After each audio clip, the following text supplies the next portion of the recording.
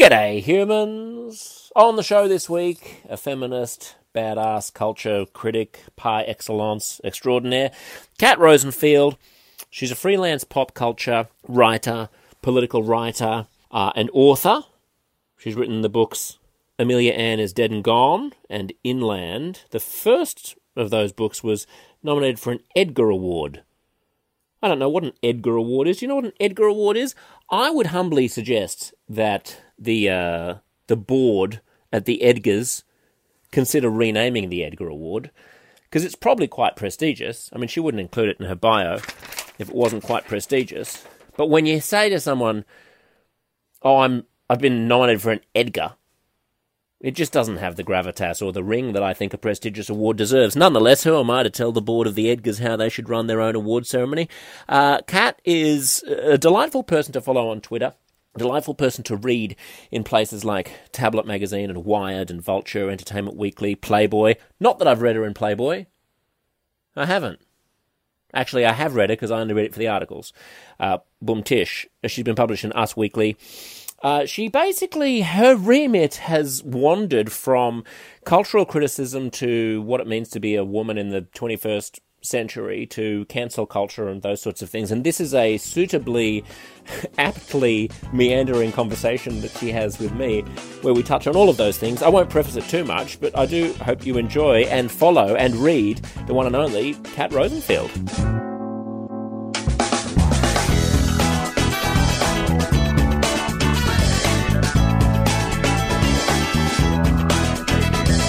Leafing through your old articles, and I think I fell in love with you with the article called The Birth of the Cool Guy a couple of years ago about performative feminism amongst dude bros. Oh gosh, yeah, it's been a while since I wrote that piece, but it's close to my heart still. I don't think that the phenomenon I observed has ceased to be a thing. Cool guys, these men who sort of adopt this performative feminism and will turn up in the mentions of any woman who has like a viral feminist tweet being like, "I'm sorry, men are such trash. I'm so sorry we're like this."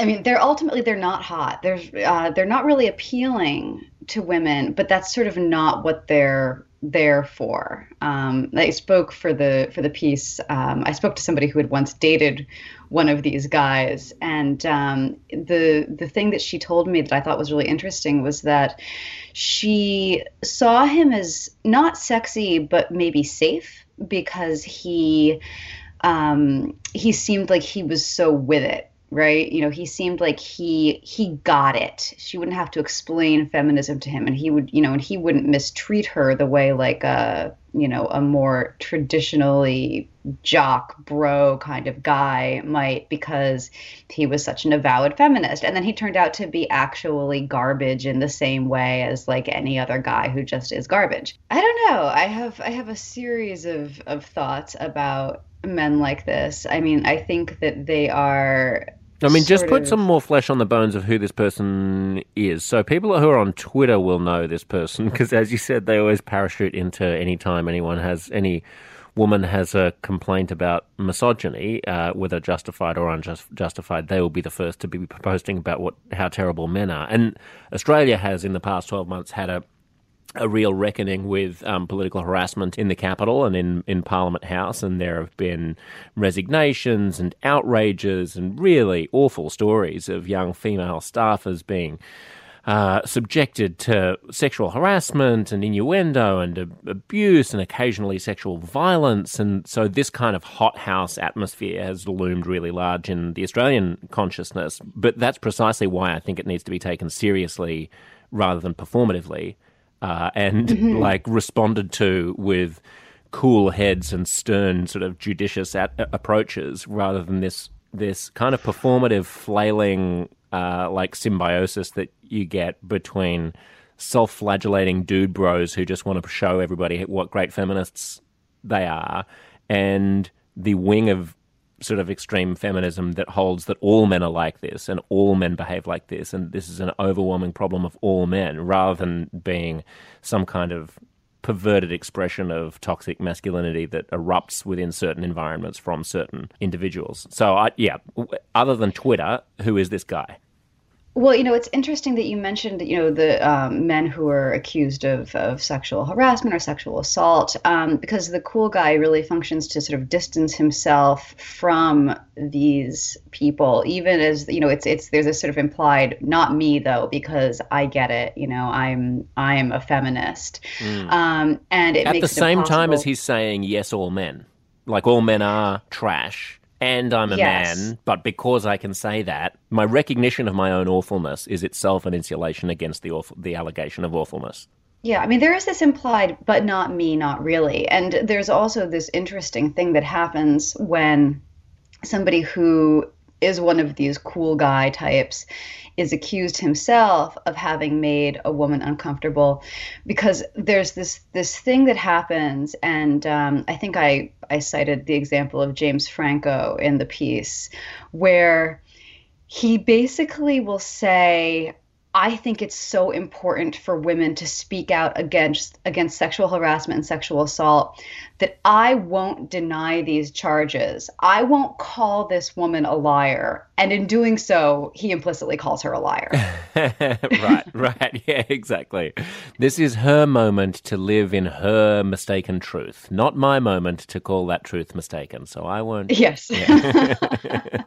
um, how do you think feminism's doing?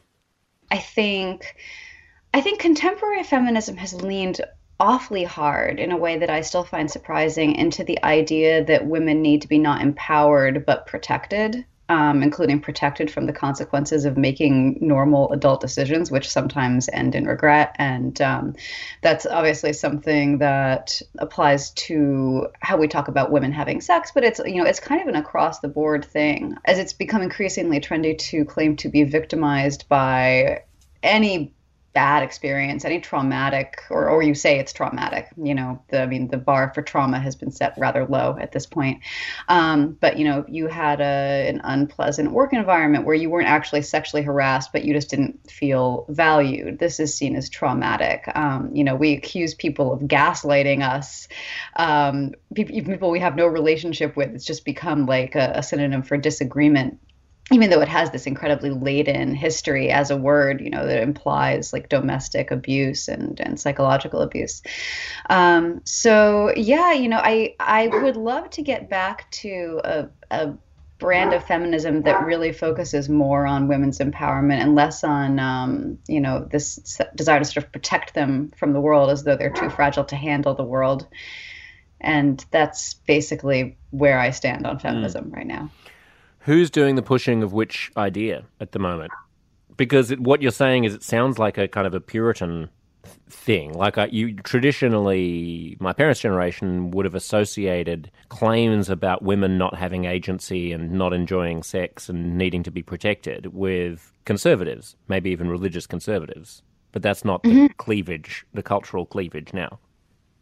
No, it's sort of been appropriated by people who think of themselves as quite progressive, and that's a strange thing. I was raised by a very fierce second wave feminist you know, who taught me to think of myself as an autonomous person, as responsible for my choices and to assert myself. And so there's this interesting thing happening now where not only are women presumed to be sort of unable to handle the normal responsibilities and the normal emotional fallout that comes from being in the world and sometimes making missteps, but the idea of asserting yourself has become almost taboo because the woman who asserts herself, who makes a fuss, like who is that? She's a Karen, and nobody wants to be a Karen. That's interesting. Aren't there types of asserting? I think slapping down the dude who says the sexist thing in the moment in the workplace verbally is badass, but going to HR is being a Karen. Huh.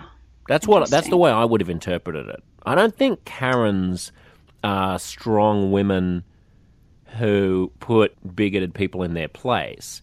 I regard Karen, the usage of Karen culturally as being about people who are extremely persnickety and obsessed with minor rule infringements or like, the fine print of exactly what they didn't get, or their hall monitors. They're Tracy Flick from the movie Election, who are like highly ambitious and self-entitled, and will trample over anyone to enforce what they regard as being the correct response to a particular situation, rather than self-empowered people who are asserting their legitimate place in a space. I don't know. I don't think that people who use the term at this point are really drawing such bright lines between good assertiveness and bad assertiveness. And what I'm thinking of right now is, let's see, I'm thinking of a woman who was fired from her job as a literary agent, and this was last year in sort of the heat of the protest movement that was happening here in the States, because people were looting and I think attempting to set a gas station down the street from her on fire, and she called the police, and this was Karen behavior. This was unacceptable. Right. Right. Yeah.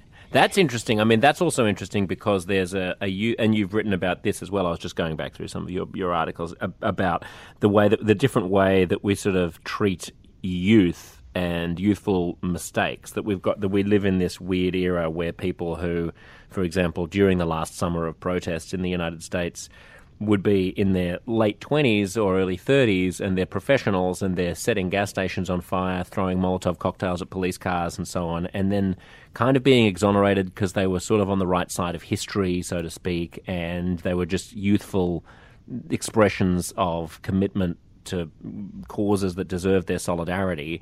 But then at the same time, you've got a kind of the same people who are exonerating them are all for cancelling people who, when they were 12 years old, said the N-word in a TikTok video 4 years ago.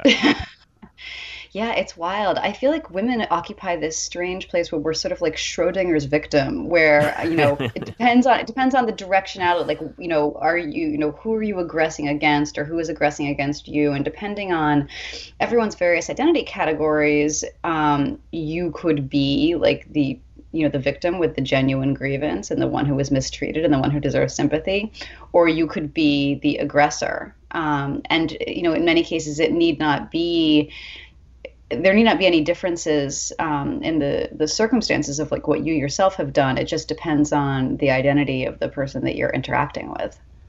What were you making of the protests as they unfolded last summer? Oh, gosh. I mean, at the time, I was mostly worried that people were going to all get infected with COVID and they were going to become super spreading events. Yeah. And, that was, to me, the most memorable thing about that was what I think in hindsight, catastrophic loss of trust it resulted in when it came to our public health officials, who were, very actively condemning other protest movements, and also any gathering, any large gathering, including large gatherings that took place outside. But they, not only could not bring themselves to say, this is dangerous, these mass protests are dangerous, but they came out and I think they said something. There was this open letter where a bunch of people signed it, and they said, like, protesting racism is more important because racism is a public health concern too. And I think there are ways in which that can be a true statement, but it also struck a lot of people, especially those of us who had like lost family members and could not bury them and could not have funerals. It just seemed a little bit absurd. Yeah, I remember that statement. I remember them saying that like the way that white supremacy crushes the bodies of people of color, I mean, that may not have been quite that literate, but that's the way that I interpreted it, was worse than the risk of a raging viral pandemic. And like, that might be true. It might be true that the big picture of racism kills more people than COVID. I don't know how you'd quantify that. But even if that were true, like, the causal link between having this big, rambunctious, crowded protest right now and having fewer deaths as a result of structural racism, you'd need to show me better data about that link than we've got in order to actually tally up some utilitarian body count that put the risk of infection from a pandemic at less than the number of people of color who would otherwise be killed if we don't stage this big rally right now on this particular day.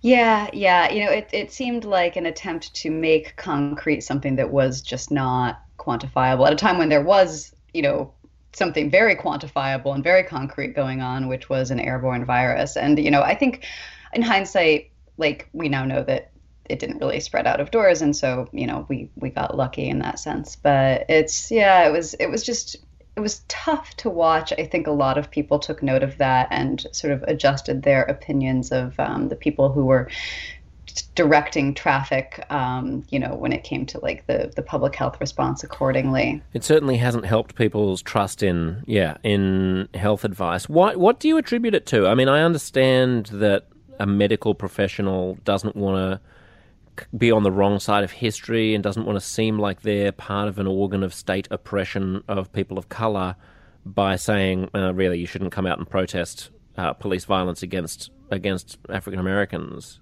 But is that it? Is that all it is? I mean, I'm just wondering, like, are the incentives all aligned? Is it a problem of the incentives being misaligned for people in positions of power so that the penalty for them seeming to be, well, I guess, racist is so high that they have to avoid any suggestion of that or any threat of a suggestion of that at all cost, even if it means betraying their Hippocratic oath?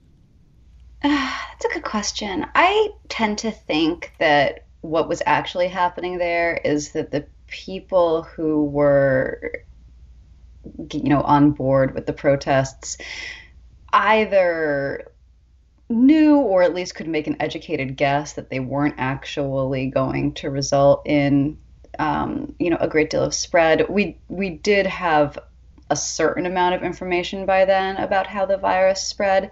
And when you talk about incentives, I think that on the one hand, there were moments in which it was a lot of moments in which it was desirable to be as pessimistic as possible, to kind of call calamity all the time and say, like, you sat next to your friend on a park bench, you're killing grandma, because the one thing about the pandemic was that anybody who had an impulse to kind of scold and punish and police people found an outlet for that and found it very satisfying and was not going to give that up when they felt like they had free reign to do it.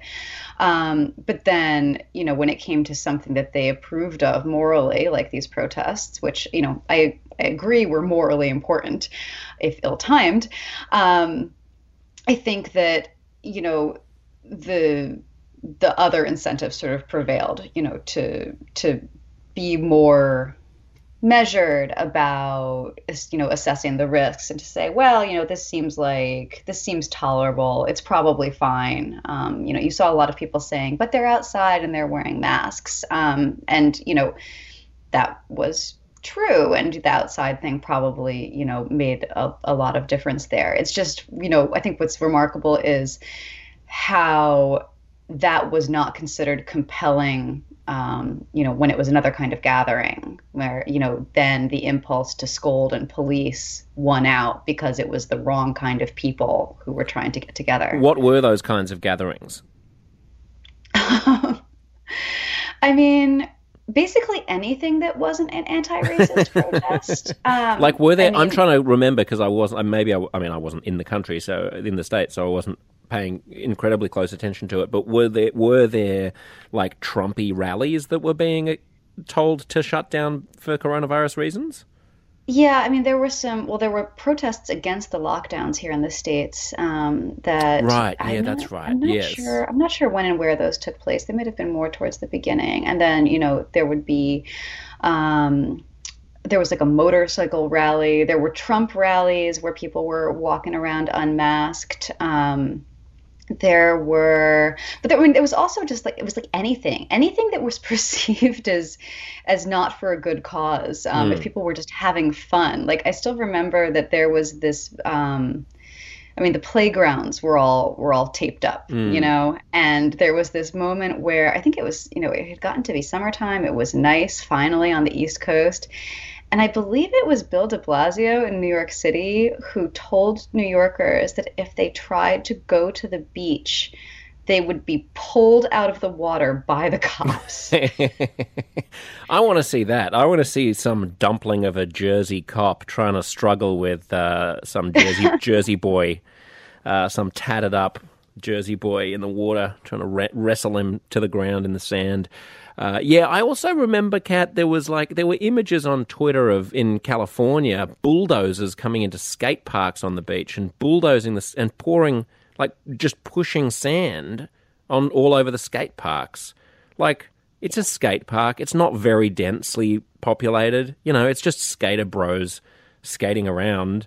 There are only a few of them. They're out in the open, and they were literally bulldozing sand onto it. And I said at the time on Twitter, and I was a very early, like, screaming from the rooftops about the pandemic. I was taking it extremely seriously, but I was like, this is not the way. And then people on Twitter were like, well, if they're not going to stop endangering other people, then they have to be forced to. And I'm like, but what is a sustainable approach here? Because you're only going to piss off 95% of people. Like, there aren't very many people who are going to look at a state-funded bulldozer pushing sand in front of, like, teenagers who are just trying to get out of the house and get some exercise and ruining their day and go, this is excellent. This is precisely the kind of state that we want to live in. This is the perfect balance between authoritarianism and freedom.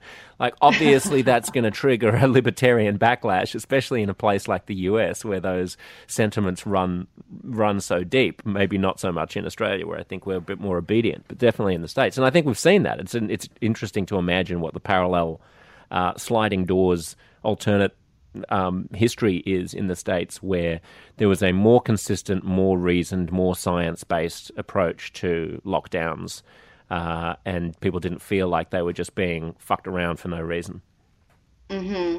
Yeah, I mean, it's interesting. I think that the one thing the pandemic revealed is that a lot of Americans don't care that much about liberty, or at least are very happy to give up their own if it means that they get to police other people's lives.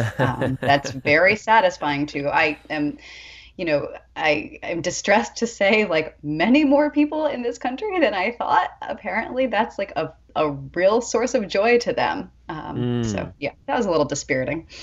Yeah, that's interesting. I hadn't really thought about it that way. I wonder, is that a social media artifact, though? Like, would that be happening if it weren't for people finger wagging on social media? Oh, I don't know. I mean, there is a performative aspect to it, but I'm just thinking of things like this guy, this lawyer who went to the beach dressed as the Grim Reaper, Mm. Mm. to shame people for going to the beach in Florida. And that was an insane thing to do. There was no danger there. And yet, not only did he get like a lot of positive feedback from people who were like, what you're doing is so important. You're saving lives. But he got an enormous amount of media coverage, like traditional media coverage. He was on cable news, talking about how like brave and good he was. So I'm not sure that I'm sure social media doesn't help, but I think there's also just kind of a basic human instinct at play there. Yeah.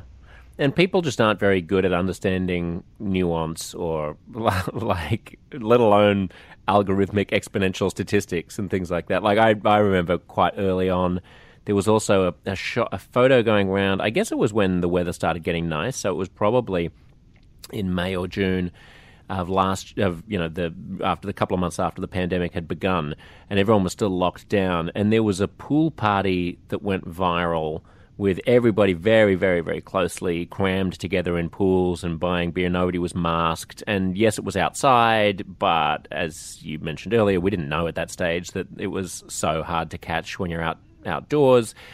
And so I had tweeted something saying, like, this is wildly reckless, this is irresponsible, or whatever. I'd chimed in. And then a whole bunch of my followers wanted to agree with me, but in the most stupid and extreme finger-wagging nanny state way possible. So, like, someone took the photo of all these people and wrote the word died in 3 weeks and put an arrow to one of them and like dead and put an arrow to another one and then like killed his grandmother and put to another one and like as if the whole pool was going to die. And I was like, guys, you're not helping. The reason why I don't think it's advisable to have huge pool parties in the middle of a pandemic is not because everyone there is going to end up dead. It's because you're trying to control and minimize the spread so that the pandemic isn't quite as widespread and isn't infecting quite as many old people and people whose immune systems can't cope. Most of these young people, even if they all caught it, would survive and would be fine. Like you're not convincing anybody by putting a big skull and crossbones over the face of every single person who's behaving inappropriately or irresponsibly. You know what's interesting about that photo is that it was taken at Lake of the Ozarks, which is in a part of the U.S. that it's like in like Missouri and I think parts of Arkansas. Can I just note, by the way, how incredibly too online we must be that from that single anecdote you know the exact photo? Like what a flattened world we now live in on social media that funny. I can cite that and you know exactly what it is. I was in Australia. I think it's because it was so, people were so delighted to dunk on it because there was this perception that everybody who, this was the South, so everybody in this photo was probably a Trump supporter and hence they probably deserved to die, right. Was I think sort of the reigning sentiment. But the reason that I remember that is because it, not just because it sort of catalyzed this very, I think, elitist reaction amongst a lot of the people who kind of inhabit Twitter, but because it was referred to in the press as a super spreader event, like just wildly without evidence, like at the time that it happened, and then nobody caught COVID there, and nobody ever retracted that. And I thought that was really interesting. That was telling to me about sort of how the discourse was being driven, I guess. Yeah. That's interesting that they've got these ideological blinders and they use what are actually epidemiological terms to just kind of as a way of throwing it around and reinforcing their own prejudice. You recently tweeted something that Lara Bazelon had written, a thread about changes to how sexual harassment and rape complaints are conducted on campus. This is something that has also flared up occasionally in Australia with some disagreements about exactly how widespread sexual assault at universities is and among young people and how those things should be handled. But what's different is that here they're still matters for the police. They're not matters for the internal university campus cops or whatever. Can you explain how the American system works and what's wrong with it? Can I swear on your podcast? Yeah, you can. This is a shit show, and it dates back 10 years at this point to... In 2011, the Obama administration issued this Dear Colleague letter from the Office of Civil Rights alerting college campuses that they needed to update their sexual assault and sexual harassment policies to be basically more victim-centered, more hostile to the accused, or they would risk losing federal funding. So, and this was all wrapped up in Title IX, which is the statute that prevents sex-based discrimination on college campuses. So this was all triggered by there was this sort of like, I guess there's really no better word for it than a moral panic around rape on campus that stemmed in large part from this study conducted by a man named David Lizak, I think that's how you pronounce it, where he found that something like 1 in 4 women, would be raped at college, it was one of these terrifying statistics that everybody was like, oh my God, we must do something about this. And this is a statistic that we still regard as being a fact. I mean, even in Australia, I hear people talk about how 1 in 4 or 1 in 5 young women are, I don't know if they say raped, but sexually assaulted. Yeah, it's such a mess. The statistic is really, I mean, the study that produced it is incredibly unreliable. There's Emily Yoffe has written at length about why this study is so bad, and I really recommend her work on it. I think it's at Slate where she did this debunking. Emily is fantastic. Also, Lara Bazelon, who I just mentioned, is fantastic. And it should be mentioned in case people think that these are like kind of right wingers or like these are, self hating women or something. These are bona fide feminist like journalists.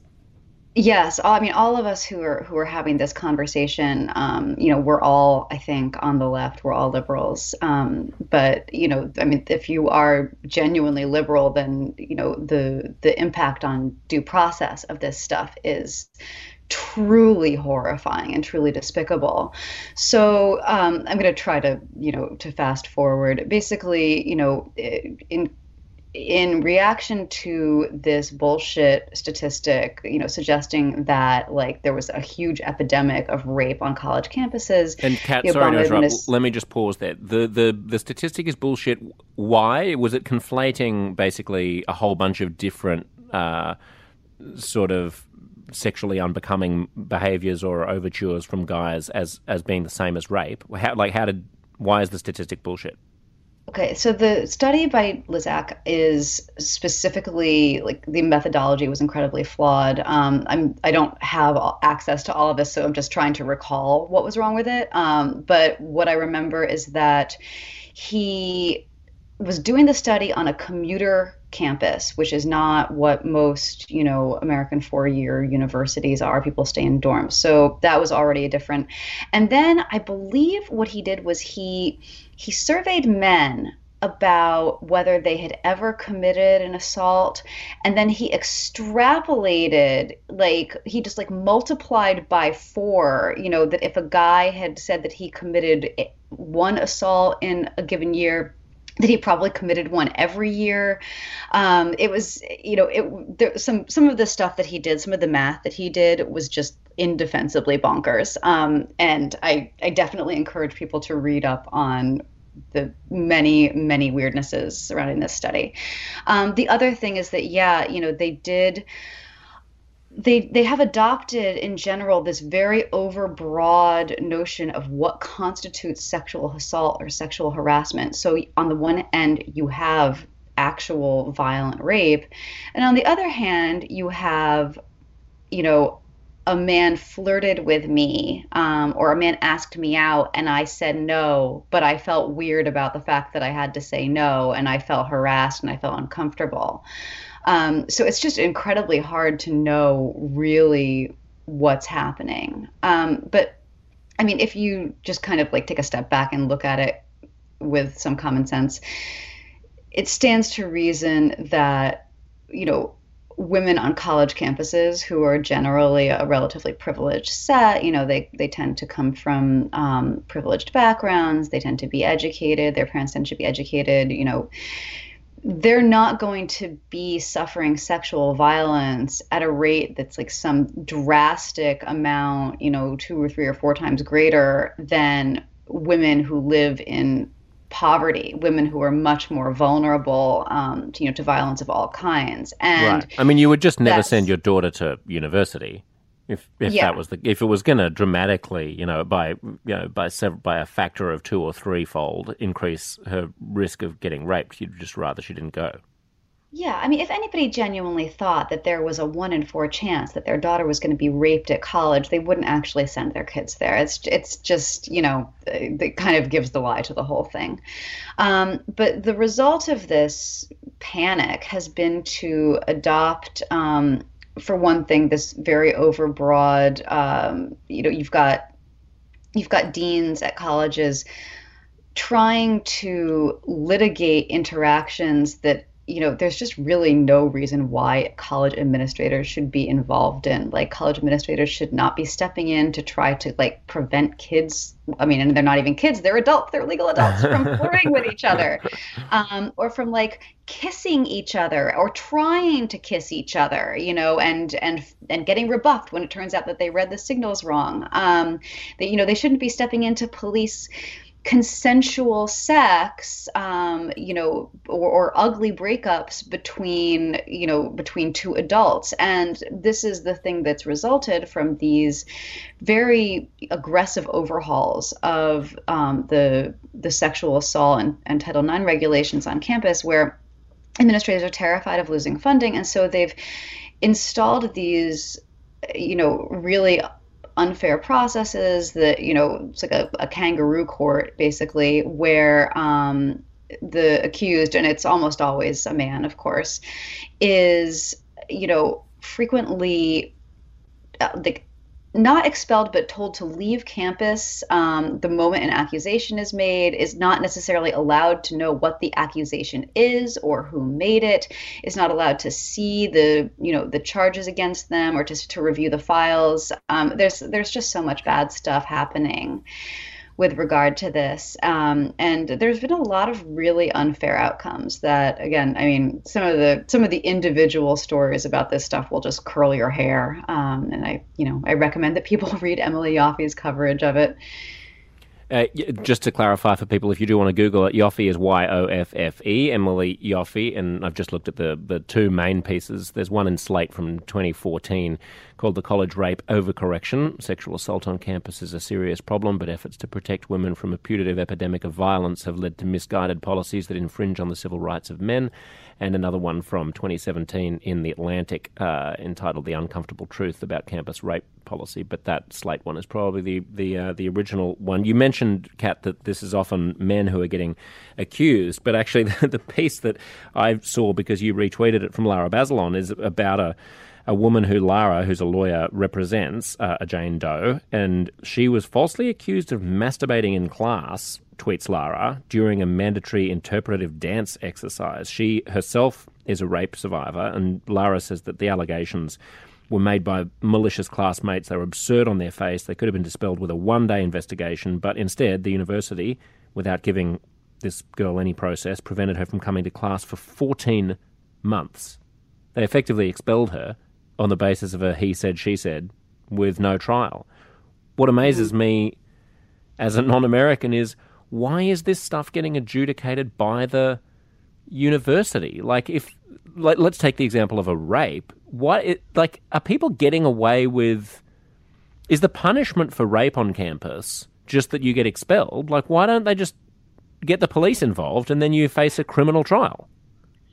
Yeah, that's a mess. And I think there's a few different things going on, but one of the things, unfortunately, is a pervasive sense amongst young women, and it's not really based in reality, that there's no point in going to the police, that the police will just re-traumatize you if you've been raped, because they won't take you seriously and they'll imply that you were asking for it and they won't bother to investigate, and so on and so forth. A lot of this, the stuff that's getting litigated on college campuses, of course, is not rape. It's sex that, meets the criteria for consensual by any, legal stretch. But they still feel bad about it. And there's this sense that I feel bad. I shouldn't have to feel bad. Somebody should have to answer for this. So yeah, I mean, there's a combination of things. And I mean, of course, going to the police it's not easy. It's not simple, and you're not guaranteed a smooth and relatively speedy outcome that's favorable to you, that results in the person that you're aggrieved against being sort of removed from campus and removed from contact with you.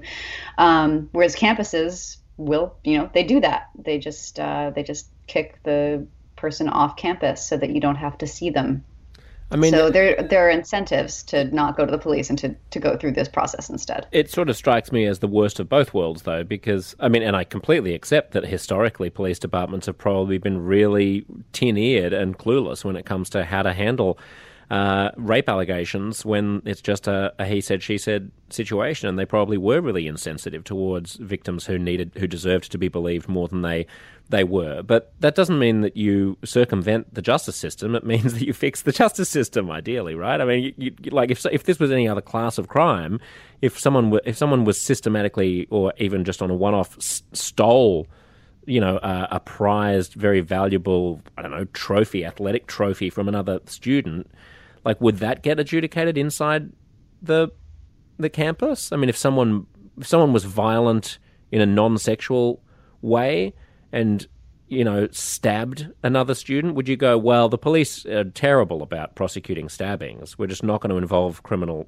law enforcement at all. We're just going to sort it out in here, and we'll just suspend him without a trial on the basis of the victim's claim that what happened was true.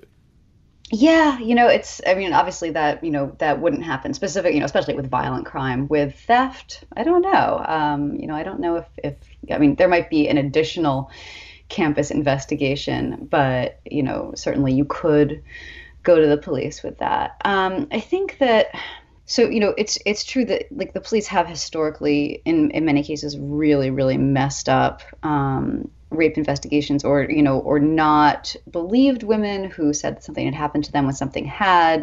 There are some truly horrifying stories, including one that I think was covered by Liz Brunig when she was still working in Texas, about a serial rapist who was, like, sneaking into women's homes at night and assaulting them.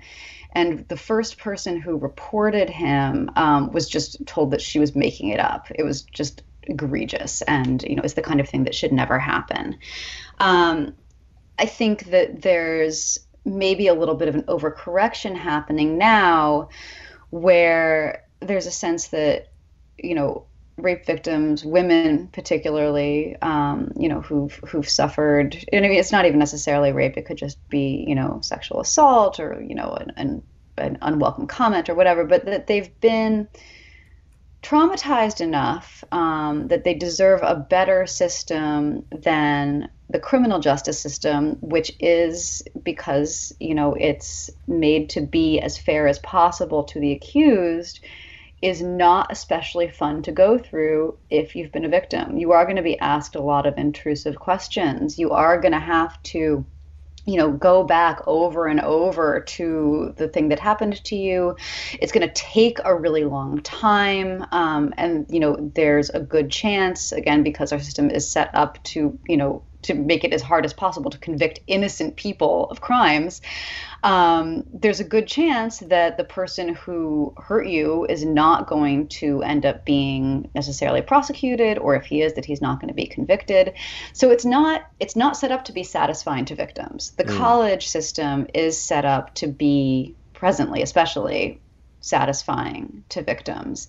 And that can be good in some ways, but it can also attract people who are feeling vengeful, who want the satisfaction of seeing consequences extracted from the person that they feel aggrieved against, but without having to really experience much in the way of a cost themselves. It's interesting. I mean, it's so hard, isn't it, to know where due process ends, and because not everything should have the standard of proof of a courtroom. Like, this is something that Australia has grappled with as well this year, where the Attorney General had to resign because of historical rape allegations against him from when he was a teenager. And there were allegations of a certain amount of impropriety in his office.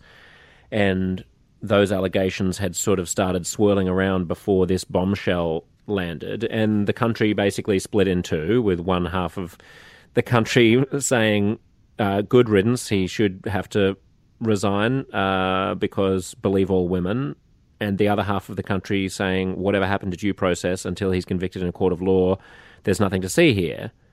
And that just struck me as deeply unsatisfying on both sides, because there might be something to see there. Just because there's not enough evidence to prosecute a 30-year-old allegation on behalf of the criminal justice system and the police does not mean that you shouldn't raise your eyebrows and like interrogate the character of a person who holds one of the highest offices in the land who is trailing these allegations behind him.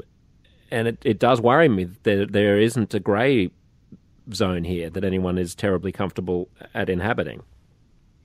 Yeah, I mean it's very difficult. The thing about due process that, I always come back to is, you know, it can be very inconvenient if you are the victim. But if you are ever accused of a crime, or if somebody you love is accused of a crime, you're gonna want that. Like you're gonna want due process. Even if you did it, you're gonna want due process. You know, you're gonna want not only the chance to respond to the allegations against you, but to argue for an appropriate level of punishment. And, every time we jettison due process because it's not satisfying, because it's frustrating and a pain in the ass, we chip away at it, at a moment when you might really, really want it. But what should require due process, Kat? I mean, being locked up in a jail should require maximal due process, but should being uncomfortable with Woody Allen require due process? What about those grey zones? Well, I mean, Woody Allen is an interesting case because he received due process. The allegations against him were investigated extensively by two different bodies at the time, and they, concluded that there was no there. And yeah, I mean, it's an interesting example of people just being like, well, the due process didn't find the result that we would have preferred, and so we're just going to go ahead and still be really mad about this and still, try to kind of rewrite this man's legacy so that when he dies, his obituary reads Woody Allen, alleged child molester, not Woody Allen, director. But aren't they stringing together a bunch of breadcrumbs there? Isn't that I mean, you might be being a little bit cute with like that being the only allegation against him when he again is trailing behind him so many. And I mean I absolutely love his movies and I'm a huge fan, but I do note that many of them involve extremely young women falling in love with old nebbishy men, and he did have this questionable relationship that evolved with Sun Yi. I mean, I guess it was questionable at the time. It's not questionable anymore because they've been married for decades and she's a grown woman. She's allowed to do what she wants. She clearly loves him to bits.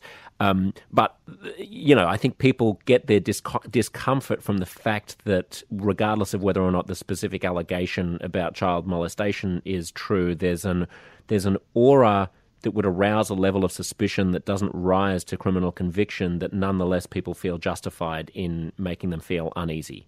Like, are they unjustified in their unease? I think they're unjustified in trying to extract penance from him for their unease. I mean, the thing about Sun Yi is that, as you noticed, they've been together for something like 30 years. And, the feminist take, I think, is to believe that woman when she says that nothing untoward was going on there and that she's really, really sick of people painting that relationship as though it was in any way non-consensual or in any way a bad thing for her. That's where I land on that. But I'm also, as a writer of fiction, I really, really do not want to normalize the idea that we should be scrutinizing, the content of a director's films or a scriptwriter's screenplays or a novelist's books to find out what kind of person they're really like. Yeah, that's a good point. Did you see recently, by the way, that a couple of novels have changed something that happened in them? This had to do with characters saying something about Israel, I think, and now people jumping on the authors as if the authors were articulating their own beliefs in the mouths of fictitious characters. So rather than deal with the headache of being cancelled and having to justify what their fictional characters are saying, they've changed the words. Yeah. I mean, and that's where we land when you start saying that, an author is responsible or is somehow like an insert for the problematic, insensitive, whatever things that a character says. I mean, that entire story is pretty ludicrous, and it's depressing to me that that's becoming a norm. That sort of brings us to the other thing that I wanted to hear your thoughts on, which was one of the other great articles of yours that I loved when you were first coming to my attention, which was your extrapolation of the young adult fiction crisis, I suppose you might call it, of... When was that? I wanted to say of 2019. It could have been of 2017. 2017. Yeah, And I was looking... I was early on the scene. Wow, you were. And this, I hadn't realized until I just opened our text messages to each other that I had forgotten that I interviewed you about this for my Radio National show, 2 years ago or something, to explain the YA drama. I was doing so much at the time that my apologies for it slipping my mind that that's what we were talking about. But can you re-articulate what happened there? Because this blending of identity with fiction, with reality, with bigotry, all kind of came together in a perfect storm. Yeah, it's interesting that the YA community is, as is often the case, a sort of an early warning sign for things that are coming down the cultural pike that eventually bleed into the broader culture. When you're going to have a moral panic over art, it frequently starts in stuff that's aimed at young people because people can be like, think of the children, you know. And just to clarify, YA is the industry jargon, is the publishing industry jargon for young adult novels. So things like Twilight and The Hunger Games and stuff like that? Yep, anything aimed at readers who are like 12, 13 up through, 19, 20. The thing about YA, especially when it was in its like real peak heyday, was that a lot of adults read it too. So you could sort of push the boundaries of what was going to be included there. And I was a young adult novelist. I published 2 books, one in 2012 and one in 2014. So I happened to be positioned in the community in a very good place to notice that things were starting to get a little weird. And what happened was that these campaigns started to percolate against books that were deemed problematic. That was the sort of the buzzword of the day, which, meant that they didn't hew to the proper political values.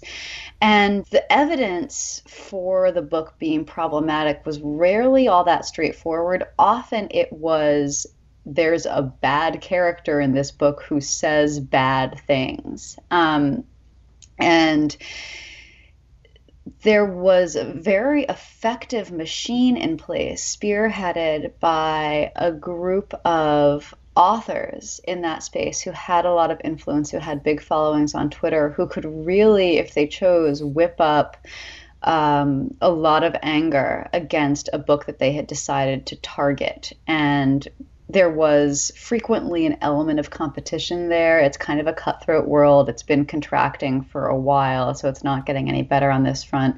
The goal would be to just destroy these books, to get them ideally pulled from publication, or if you couldn't do that, to force the writer to edit them and apologize. And if you couldn't do that, to torpedo the ratings of the book before it came out by getting people to go and like downvote it or give it a 0-star review on Goodreads, just for, basically like, I haven't read this book, but I heard it's bad. I'll never read it. 0 stars.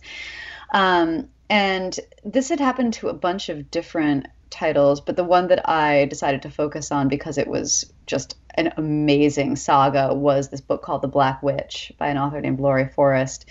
And, I observed the campaign against this book getting off the ground. It got boosted by some of the people in the community who were capable of making a thing of a campaign like this. And it didn't ultimately succeed, but at the time that it was sort of at its peak, one of the really interesting things about it was that teen readers, these vulnerable young people, were being pressured in like really atrocious and really cruel ways by adults in the community to not even read a book themselves, that had been deemed problematic. And the idea was that like if you read it to see for yourself, then you're a racist. You're just as bad. So Yeah, that was a moment, and that's probably the most viral thing I've ever written.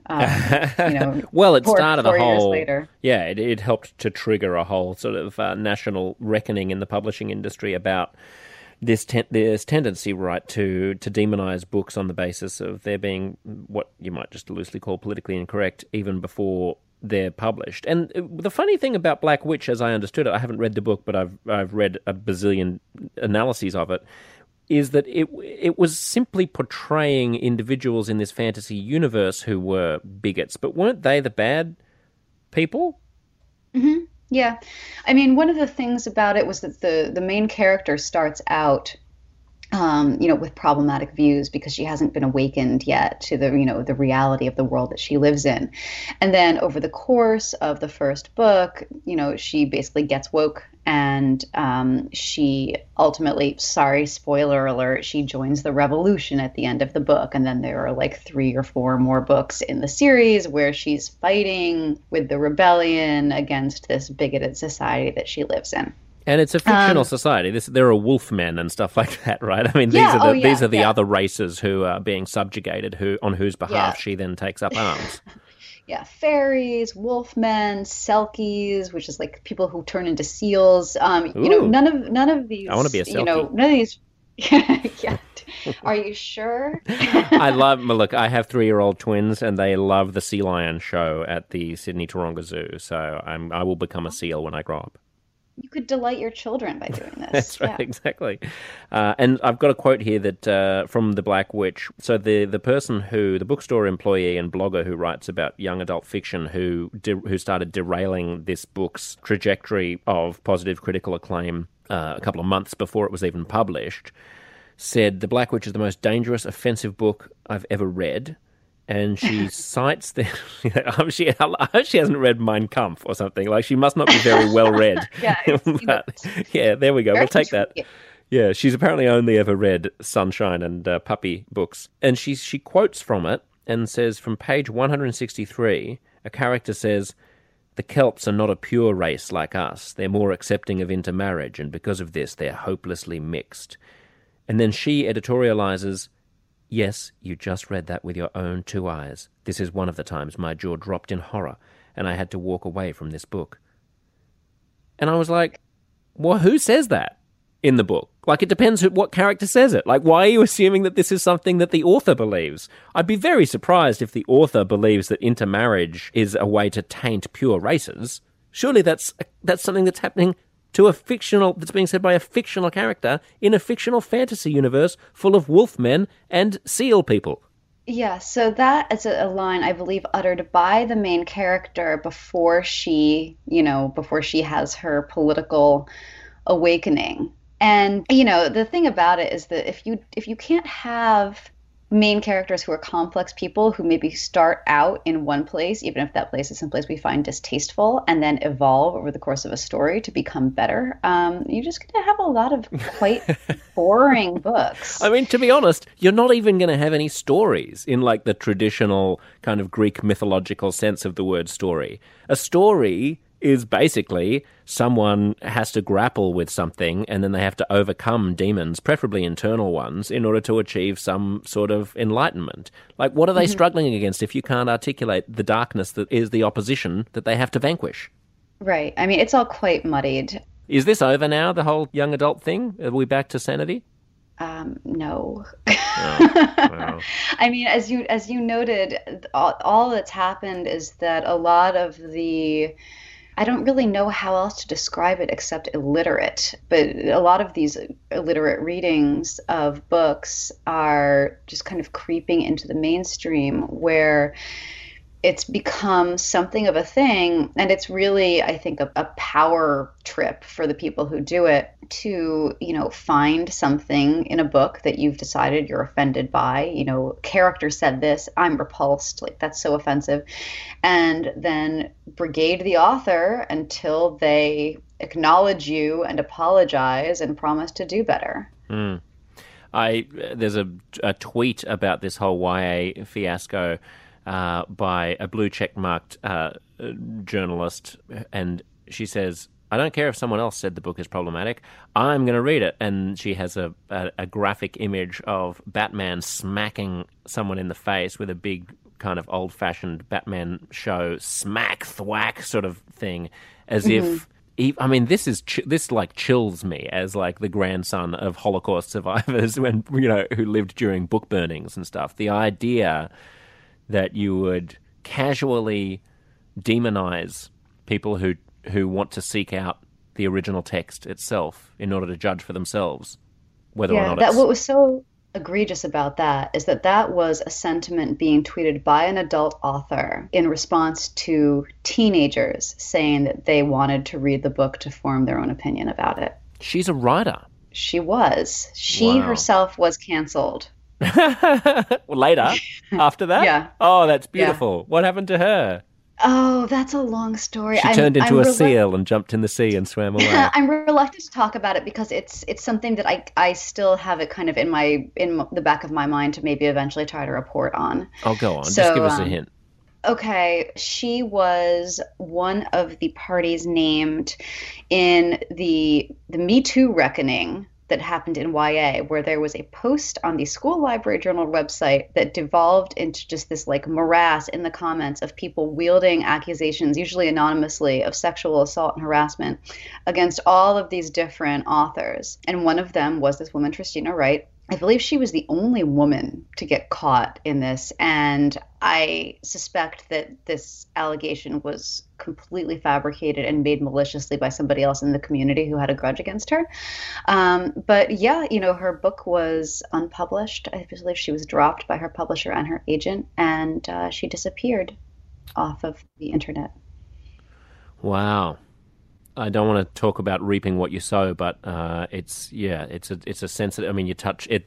Anyone can touch the hot stove here, can't they? And just get annihilated. It's funny that we started out talking about the cool guy, and the way that the cool guy's performance of feminism is supposed to inoculate him from charges of sexism, but that actually frequently you'll find that those bros are the most sexist and misogynistic guys, and that the traditionally masculine, superficially sexist guy has more chivalry than the cool bro feminist does. And I wonder whether or not, do you think that people who spend a lot of time presenting an image of ideological purity in the cancel culture wars tend to be harboring something else that they're hiding, or is that a stretch?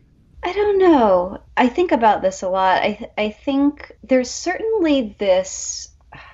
It's almost like a meme. You see people say this a lot, where they suggest that anybody who is quite outspoken in favor of things like free speech and due process is probably just trying to preempt, their own cancellation because surely they have skeletons in the closet. And I've always thought that that rang extremely false because if you have skeletons in your closet, the last thing you would do is start speaking publicly in a way that is going to incentivize a lot of very vengeful, angry people to go looking for them to try and hurt you. I think that what does actually happen more often is that people get very hungry to identify somebody who's, done a bad, done a bad thing, or said something problematic as a way of averting attention from their own bad acts. I think that, not necessarily that they've done anything, but that they fear that they could be canceled. And so, they misdirect. They say, hey, look at that guy over there. Look at that asshole. Like, he's bad. He did something bad. Let's get him. And, the more you can deflect attention away from yourself and onto somebody else, the less people will pay attention to you and whatever you might have lurking in your past. It's incredible. Yeah. The extent to which people are blind to the possibility of this trend coming back to bite them in the ass is what amazes me. That people are so confident in their own right, I suppose, to annihilate other people's reputations without thinking that they're stirring up a hornet's nest. I mean, it reminds me a little bit of, not to wade into race here, but a little bit of the perils that I think of that we face in our current moment in our conception of race. That there seems to be a movement which is encouraging us to not think about equality and colorblindness, to not think about our traditional liberal aspirations as being the sort of Martin Luther King light on the hill of like we should just, try to make race as irrelevant as possible and try to elevate everybody according to their ability and their character. And instead we should double down on thinking about ourselves as races, and we should think about ourselves as ethnicities, and we should strive not for equality but for complete equity, so that there's a fairly precise representation of all different races and ethnicities and genders in all areas of public life. And my primary worry about that is that once you start encouraging everybody to think about themselves as racial tribes, things have not historically gone well when white people think about themselves as racial tribes. And as a gay Jew, I don't want straight white people thinking about themselves as straight white people. I want them thinking about themselves as humans and have a humanistic approach to this. And that strikes me as the same kind of blindness that minorities would be pushing everybody to think about their races more. At the same, that there's a parallel between that and cancel culture finger waggers encouraging everybody to pile on to people who have erred, without realizing that if they create that climate of a whirlwind in which everybody is getting pilloried for the tiniest indiscretions, they too will at some point succumb to that. Yeah, I think that the problem too is that we are treating the ruination of people's lives and reputations like a spectator sport. And there's this enormous impulse to punish. There's this enormous impulse to find targets and destroy them, and to extract apologies. But that's just part of the show. There's never any forgiveness on offer, which is a disturbing element of the culture that we live in right now.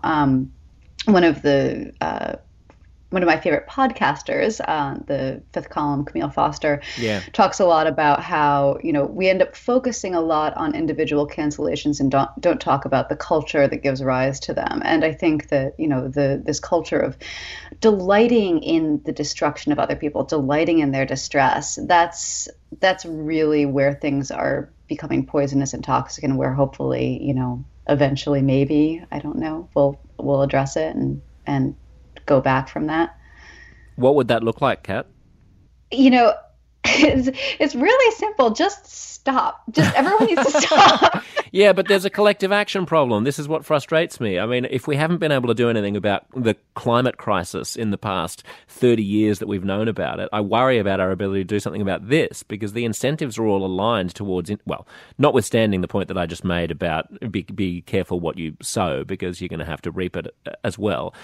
The incentives are all aligned for individuals to be as self-righteous and censorious as possible, but when everybody behaves that way, then collectively we all end up in a quagmire. But I don't see any disincentive for people who are gaining notoriety and a sense of self-importance from being the most virtuous people online. I don't see any incentive for them to pull back. So, okay, so here's the alternate theory. And this kind of goes along with, I don't know if you remember back in like 2010, when smartphones were, had just become ubiquitous, and a lot of people were sending naked pictures of themselves around. And I may have done a few of those myself. It's true. Yeah. Me never. I would never. I would simply never take naked pictures of myself using a cell phone. I don't know what you're talking about. But there was this sexting panic, especially as it applied to teenagers. It was like everybody was freaking out, like teens are taking pictures of themselves in the nude, and it's like, it's so bad. And like the thing that occurred to me at the time was that we were going to reach, I don't know, like the event horizon where suddenly everybody had a naked picture of themselves floating around somewhere, and like inevitably naked pictures of you were probably going to emerge online, but it just wasn't going to be a big deal anymore, because it was something that could happen to everybody. Your right? Nana already had hers online as well. Yes, yeah, exactly. Yeah, and it just became like a rite of passage, and maybe that'll be the thing too. In the future, everyone will be canceled for 15 minutes, and then we'll just move on with our lives. Yeah. The problem is there are always... I hope that's true. My only concern is that there are always things that are going to be worthy of cancellation. And if you believe in the like long arc of justice, then you hope that more and more things become grounds for cancellation. I mean, Do you? well, not using a baseline, the current cancel culture hysteria as it stands on Twitter and in public shaming mobs, but using the baseline of the actual kind of advancing vanguard of cultural norms that human beings in real life engage in. So the fact that in the 1980s you could still probably get away with slapping a female coworker on the ass and saying nice tits, like the fact that that is not good anymore, I think is good, right? So I mean, and gradually over time, we look back on our parents' and grandparents' generations and we go, oh my God, I can't believe how retrograde they were. And presumably that's going to continue, but hopefully in ways that aren't trivial and motivated by grandstanding. Like I can sort of see new realms of taboos that will open up that I think will be probably good to open up. And I've been trying to sort of put myself in the shoes of like my kids or grandkids and think like, what are they going to look back on the same way that we look back on the casual racism of the 1950s? And of course, it'll probably be things that we're not focusing on at all, because by definition, the big things that future generations will see as being blind spots are blind spots. So I think maybe the way we treat animals, for example, maybe climate. Like I could imagine that in the 2050s they could look at movies of this era like Crazy Rich Asians or something like that, where people are getting on planes and where it's aspirational to be flying everywhere and to be really blingy and be like, I can't believe that there was no, like the people didn't clock what a calamity they were sort of seeding in the fact that there was no attention paid to the emissions that they were producing. Like, I don't know, I'm just guessing. Or like that people were eating banquets and there was never a question, like you never even see the question come up about whether or not the meat is from a tortured animal that was treated in ways that where the only consideration was getting each kilo of its flesh down to the cheapest possible price. Like things like that, like I think could become more taboo. And I would sort of welcome that, and there will presumably be future eras that are more enlightened than our own. So that's what I mean by I hope that one hopes that the sphere of taboos increases. But I share your reluctance to hope for a doubling down on the particular transgressions that we're currently obsessed by. I think that's the difference between saying, I hope our norms evolve, to make us, in the direction of justice, in the direction of kindness, and saying, I hope more things become cancelable offenses. Because, right. I mean, certainly, I really don't want 20 years down the line to be in front of a tribunal of like teenagers wearing pointy hats yelling at me over a picture of me eating a hamburger from like 2014. I see. And I'm like, they're dragging me away, and I'm like, it was a different time. It was always wrong. Which is what you're supposed to also say. Like even the Disney, I was logged in, Kat, the other day to Disney, and I couldn't find The Jungle Book, which is one of my son's favorite movies, the old cartoon. I could only find The Jungle Book 2. And I realized that I was logged in under the kids. We have two logins. There's the grown-up and the kids. And the kids one doesn't show offensive content. And so the Jungle Book doesn't show up. So I had to log out and log in as an adult to get access to the Jungle Book because it contains colonialist imagery or something. And there's a warning. You have to sit through a 5-second warning saying the depictions of traditional cultures. I don't know. It's not even, I mean, they're animals. I don't even know. I don't quite understand it, but it says like the depictions are wrong now and always have been wrong. So when you're hauled before the teenagers in pointy hats for your hamburger, it won't be an excuse to say it was okay back then. It was always wrong, Kat. Right. I mean, this reminds me of a spat that I got in on Twitter, of course, when there was a book review of like a biography of, I believe, P.T. Barnum, that wanted to rake him over the coals because he wasn't very nice to his wife. And I was like, all of these men who, like, if they saw your